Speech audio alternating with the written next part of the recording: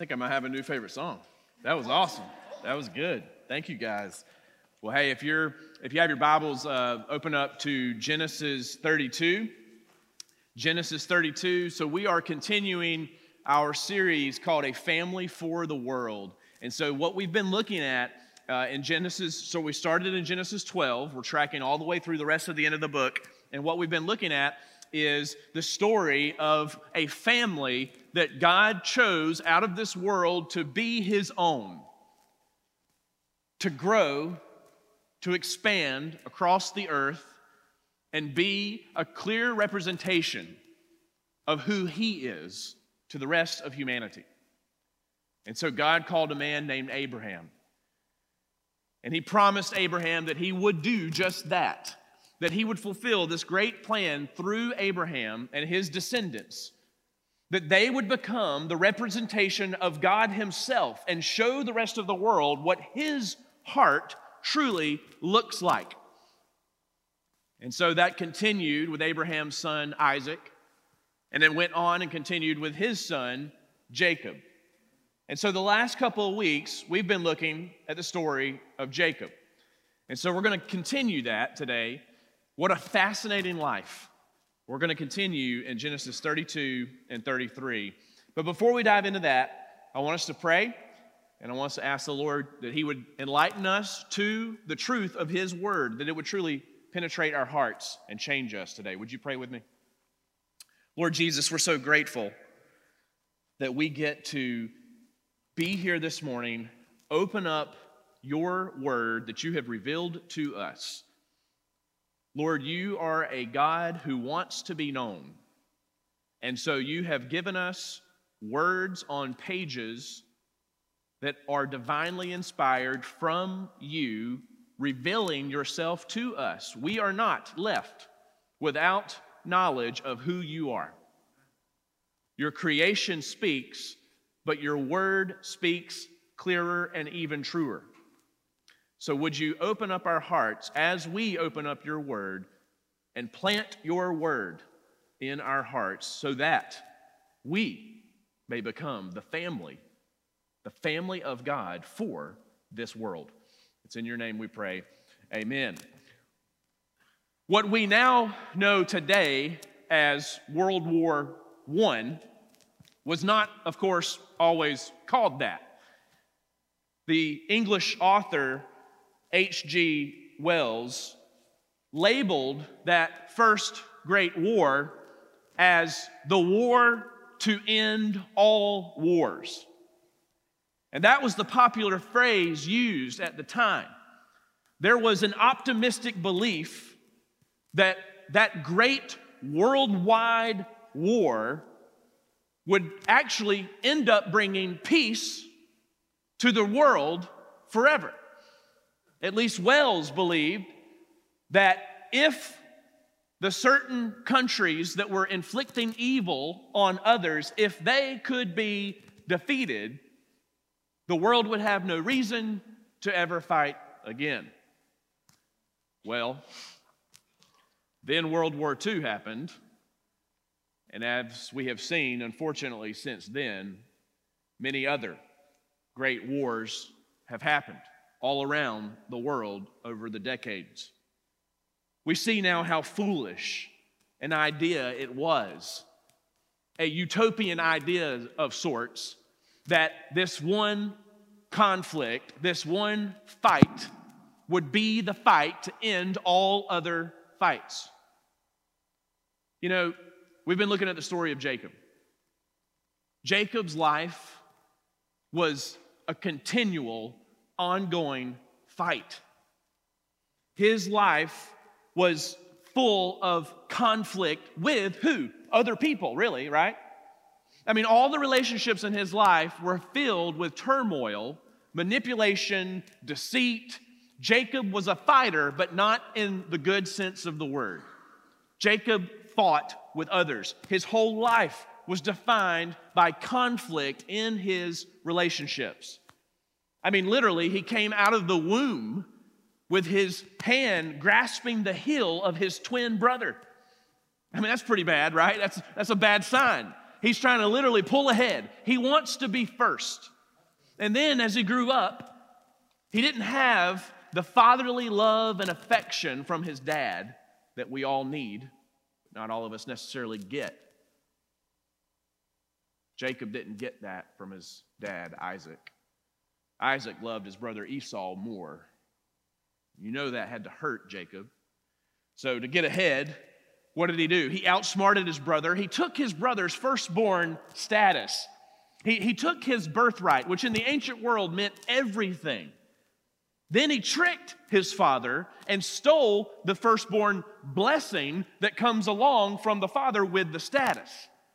He steals these things through deception. So Esau, his brother, was so angry about this, he wanted to kill Jacob. Jacob had stolen everything from him, essentially.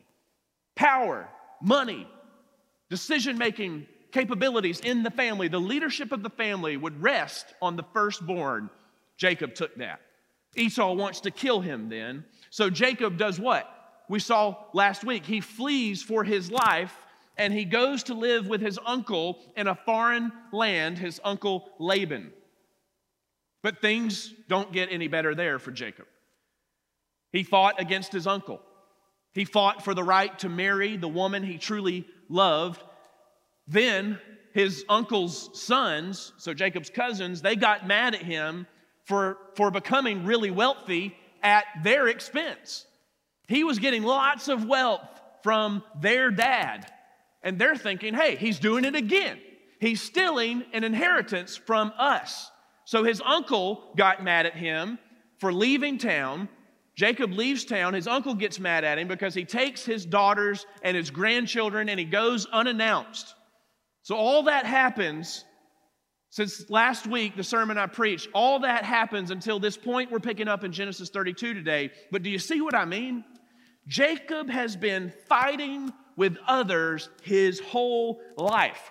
He has been manipulative. He has been deceitful. He has been selfish. He is a sly fox, right? He's always scheming. He's always trying to make a deal to get what he wants, to get ahead. But perhaps Jacob's greatest fight is not in these human relationships as much as it is in his relationship with God. And if he ever wants to end all of this, if he ever wants to end this wrestling match with these relationships in his life, he must first end his fight with the Lord himself. It's been 20 years. It's been 20 years since Jacob has even spoken to or seen his brother Esau. But over these 20 years, obviously a lot has changed, right? Jacob and Esau are both married now.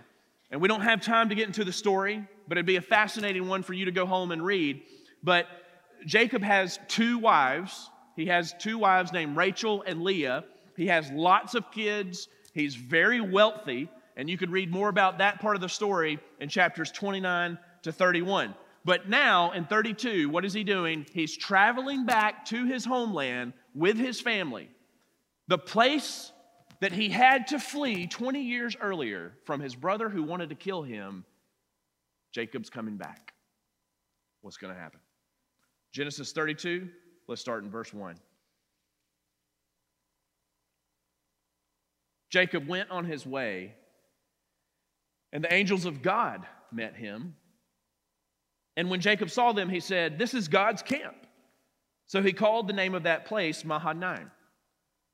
So we see here, God is present. God is present with Jacob. He's guiding him with these angels. He's protecting him. This is a sign of God's provision once again in Jacob's life, even though Jacob doesn't deserve it. God's hand is on him because the descending line of that promise God made to Abraham is now through Jacob. Verse 3. And Jacob sent messengers before him to Esau, his brother, in the land of Seir, the country of Edom, instructing them, "Thus you shall say to my lord Esau, thus says your servant Jacob, I have sojourned with Laban and stayed until now. I have oxen, donkeys, flocks, male servants and female servants I have sent to tell my Lord, in order that I may find favor in your sight. So this is interesting, right? Jacob wants to see his brother, but he doesn't know what that's going to look like. He doesn't know if Esau is still angry. I mean, it's been 20 years. Has the anger built, right? Has it just been inflating and getting worse inside of Esau's heart? Or has maybe Esau gotten over this? Jacob has no idea. He hasn't spoken to his brother in 20 years. So notice the language Jacob uses. He calls Esau Lord. And that's interesting for a guy who wanted to take away Esau's status and be above Esau. He calls Esau Lord, and he says that he is his servant. Now, that's either a sign of true humility or he's just scared. He's possibly afraid, and he's trying to get on Esau's good side so that Esau will not kill him and his family. But how will Esau respond? Look at verse 6. And the messengers returned to Jacob, saying, we came to your brother Esau, and he is coming to meet you, and there are 400 men with him. It's not a good sign. Verse 7, then Jacob was greatly afraid and distressed. He divided the people who were with him and the flocks and herds and camels into two camps, thinking, if Esau comes to the one camp and attacks it, then the camp that is left will escape. So Esau has 400 men. He's coming towards Jacob. So Jacob panics with great fear, as any of us would, and he immediately strategizes how to at least save half of his family and the caravan that is with them if Esau attacks.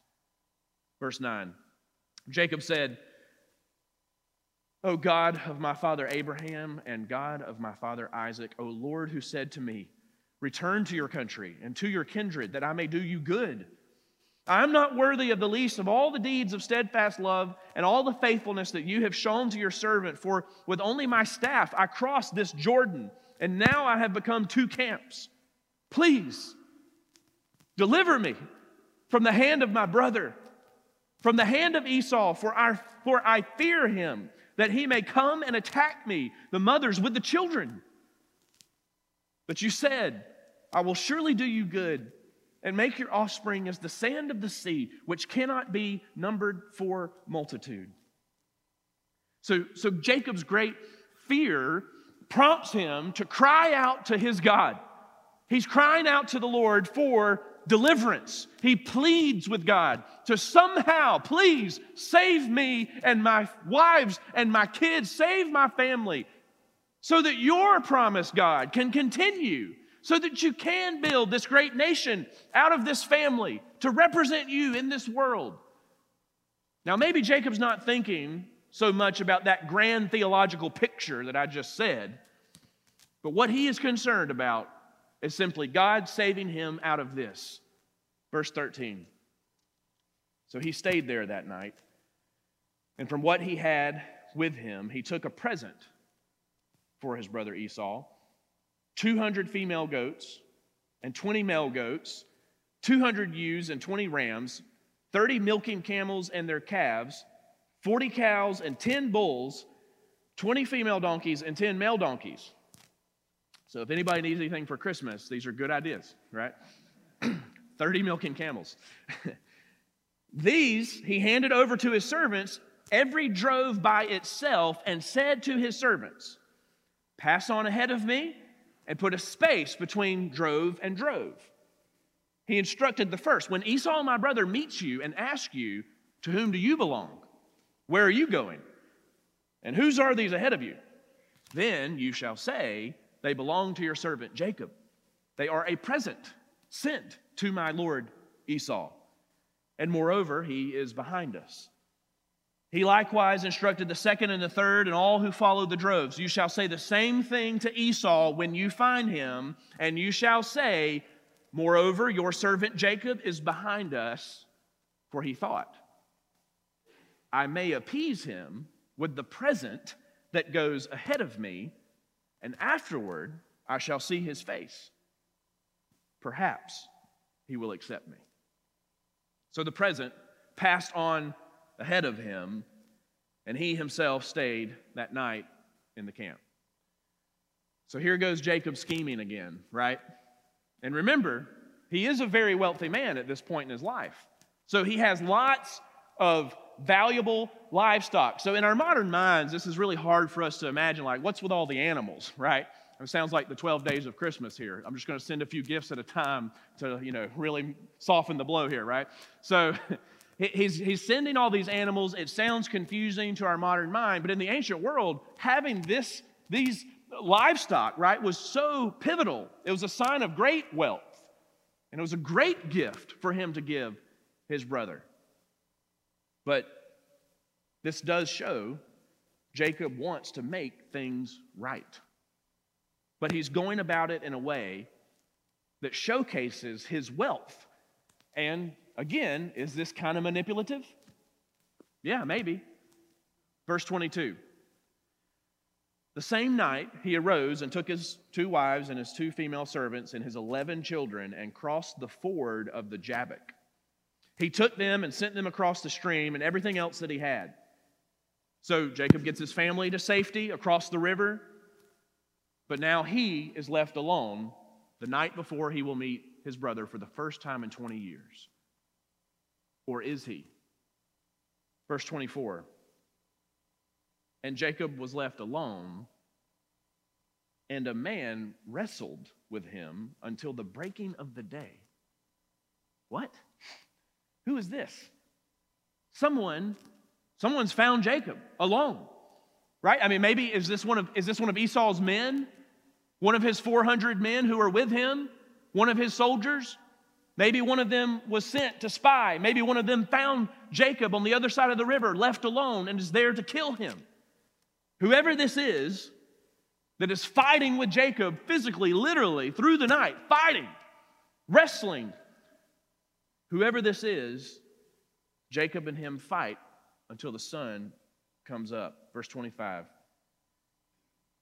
When the man saw that he did not prevail against Jacob, he touched his hip socket, and Jacob's hip was put out of joint as he wrestled with him.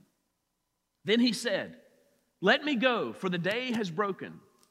But Jacob said, "I will not let you go unless you bless me." All right, now hang on a second. This man has some serious strength, right? I mean, he dislocates Jacob's hip. That's quite the fight going on here.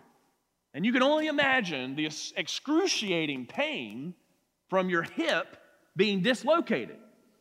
So this is a serious fight.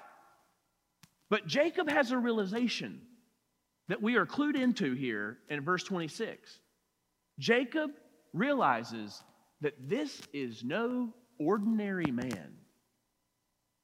There is a supernatural strength in this man he is wrestling. Jacob realizes that and asks the man to bless him. You see, this is astonishing. But this man that Jacob is wrestling is God himself. Verse 27, and he said to him, "What is your name?" And he said, "Jacob." Then he said, "Your name shall no longer be called Jacob, but Israel. For you have striven with God and with men and have prevailed." Then Jacob asked him, "Please tell me your name." But he said, "Why is it that you ask my name?" And there he blessed him. So Jacob called the name of the place Peniel, saying, "For I have seen God face to face, and yet my life has been delivered." The sun rose upon him as he passed Peniel, limping because of his hip. Jacob has had an extraordinary encounter with God himself. you can sense something very special just happened in Jacob's life. Because God changed his name. And whenever that happens in the scriptures, it is something remarkably important because it is signifying a turn in someone's life. It is signifying that you are now a different purpose, or a person with a different purpose. God changes his name.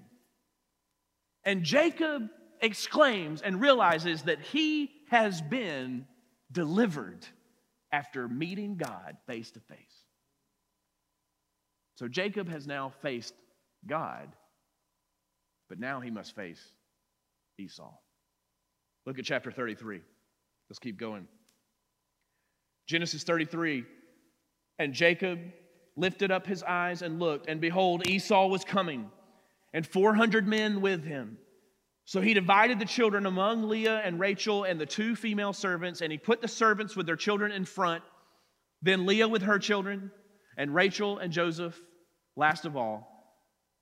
See, Jacob has no idea what to expect still, right? Will Esau kill him and his family? He divides them up, and then Jacob goes in front of them all. Verse 3, he himself went on before them, bowing himself to the ground 7 times until he came near to his brother. Just try to picture this in your mind. A deserted area of sorts, 400 men on the horizon, Esau walking in front. Jacob, the estranged brother for 20 years, all of his family and caravan behind him. Jacob limping in pain because of the fight he encountered the night before, bowing on the ground in front of his brother Esau, whose status he stole. Now he's bowing to him 7 times as he limps along toward his brother. You can almost imagine just time standing still in this moment as 20 years of pain and fear and regret is flooding Jacob's mind. 20 years of wondering if he would ever see his brother again and if they would ever forgive one another. So with his new family behind him and his long-lost brother in front of him, look at verse 4. But Esau ran to meet him and embraced him and fell on his neck and kissed him, and they wept. And so God allows these 2 brothers to be reconciled. And one of the most beautiful scenes in the entire Bible. Obviously, something has happened in Esau's heart too, because he runs into Jacob's arms and they just weep together as 20 years worth of sorrow flows through their tears. And the question we're left wondering is, how is that possible? How is that moment? How is that possible? I want us to take a closer look at this story and try to figure out what is really going on, especially in Jacob's heart. You see, bitterness, jealousy, and anger are constant themes in the relationships of Jacob's life. But we see Jacob wanting to reconcile with Esau, which is great, but what else does he need to learn before that can really happen? In other words, what does God need to teach Jacob, a man of deception, a man of selfish nature who always tries to walk his own path? You see, a real wrestling match was going on between Jacob and the Lord, but perhaps this wrestling match during the night, perhaps it symbolizes as well Jacob's life and his heart up until this point. A constant struggle with the Lord, pulling and pushing. Jacob turning one way, the Lord tugging on him another way. But in this darkness of night, as Jacob wrestles with the Lord, will he emerge fully committed to the Lord? Will he meet God and be changed? Maybe just when Jacob thought he had the upper hand in this fight, the Lord dislocates his hip, as if to really get his attention through that excruciating pain, or to show Jacob that, you know, Jacob, your strength and your abilities that you've been relying on this whole time, your strength is not going to be what carries you forward.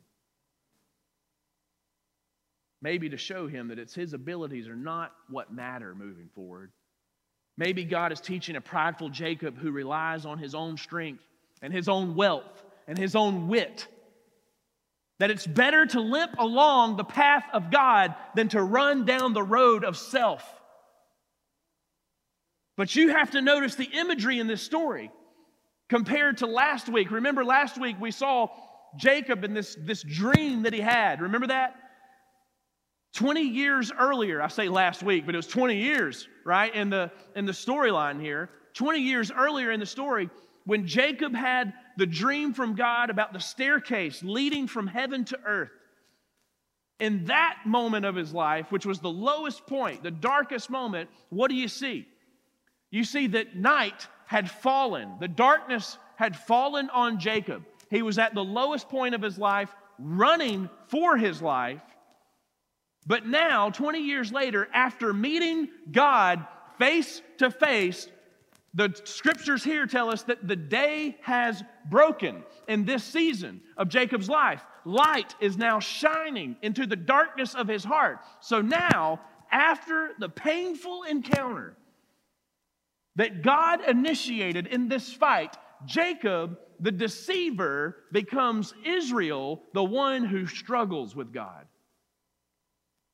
It's a change. It's a turnaround from the path of self to walking with God, even if you have to limp along in your weakness. So now, the sun is rising on Jacob. The darkness is over. He's a new man with a limp. He's a new man with a limp to remind him where his strength really comes from. So Jacob, your heart is now right with the Lord. Now you can sincerely make things right with the others in your life. Now that your heart is right vertically, you can make things right horizontally with the relationships on earth without any manipulation, without any deception, without impure motives. And that brings us to the really just one main point of this story I want us to see today. Only when we fully embrace the love of God for us will we be free to love others. John Lennon wrote one of the most famous songs of all time. You know it, Imagine. And in the song, in this utopian ideal in John Lennon's mind, I want to read some of the lyrics to you. He says, "Imagine there's no countries. It isn't hard to do. Nothing to kill or die for, and no religion too. Imagine all the people living life in peace. You may say I'm a dreamer, but I'm not the only one. I hope someday you'll join us and the world will be as one." Sounds nice, except it's impossible. In our scripture reading earlier from Matthew 22, I want to read something someone else said. We heard Jesus say, the greatest command of all to all his followers is to love the Lord your God with all your heart and with all your soul and with all your mind. And the second greatest is that we should love our neighbors as ourselves. It's not so much a problem that John Lennon wanted the world to get along. Can't we all just get along? Don't we want that? Sure. But where he completely missed the boat is the root of the problem. That mankind is separated from our Creator because of our own rebellion in our hearts against Him. And the broken relationship we have, each of us, in our sinful nature between us and the God who made us, is the reason, the only reason, that we see the pain of the world.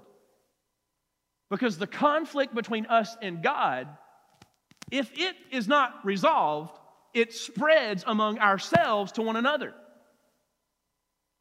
In order for us to be able to love our neighbors as ourselves, for that second commandment to happen, in order for us to love others and truly put their interest ahead of our own, we must first face God.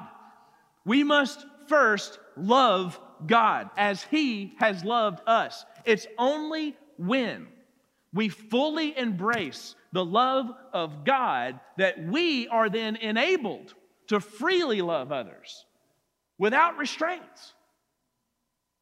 Only when we fully embrace the love of God and strive to live according to His design for us, only when we are able to reflect the heart of God to others, to extend to them the grace that we've experienced ourselves, only after wrestling with God yourself and being touched by Him and transformed into a new person with a new status, it's only then, as Jacob was, that we can allow the bitterness and the jealousy and the anger in our hearts to truly melt away with the warmth of His love. Only then can we break free and love others as we have been loved by God Himself. You see, many years after this story we just read, there would be someone much stronger and much greater than Jacob who would fight a different fight in the darkness all alone. As Jesus hung on the cross, Mark 15, verse 33 tells us, "And when the 6th hour had come, there was darkness over the whole land until the 9th hour." You see, Jesus, the Son of Abraham, wrestled with sin and death on the cross in excruciating pain, alone in the darkness.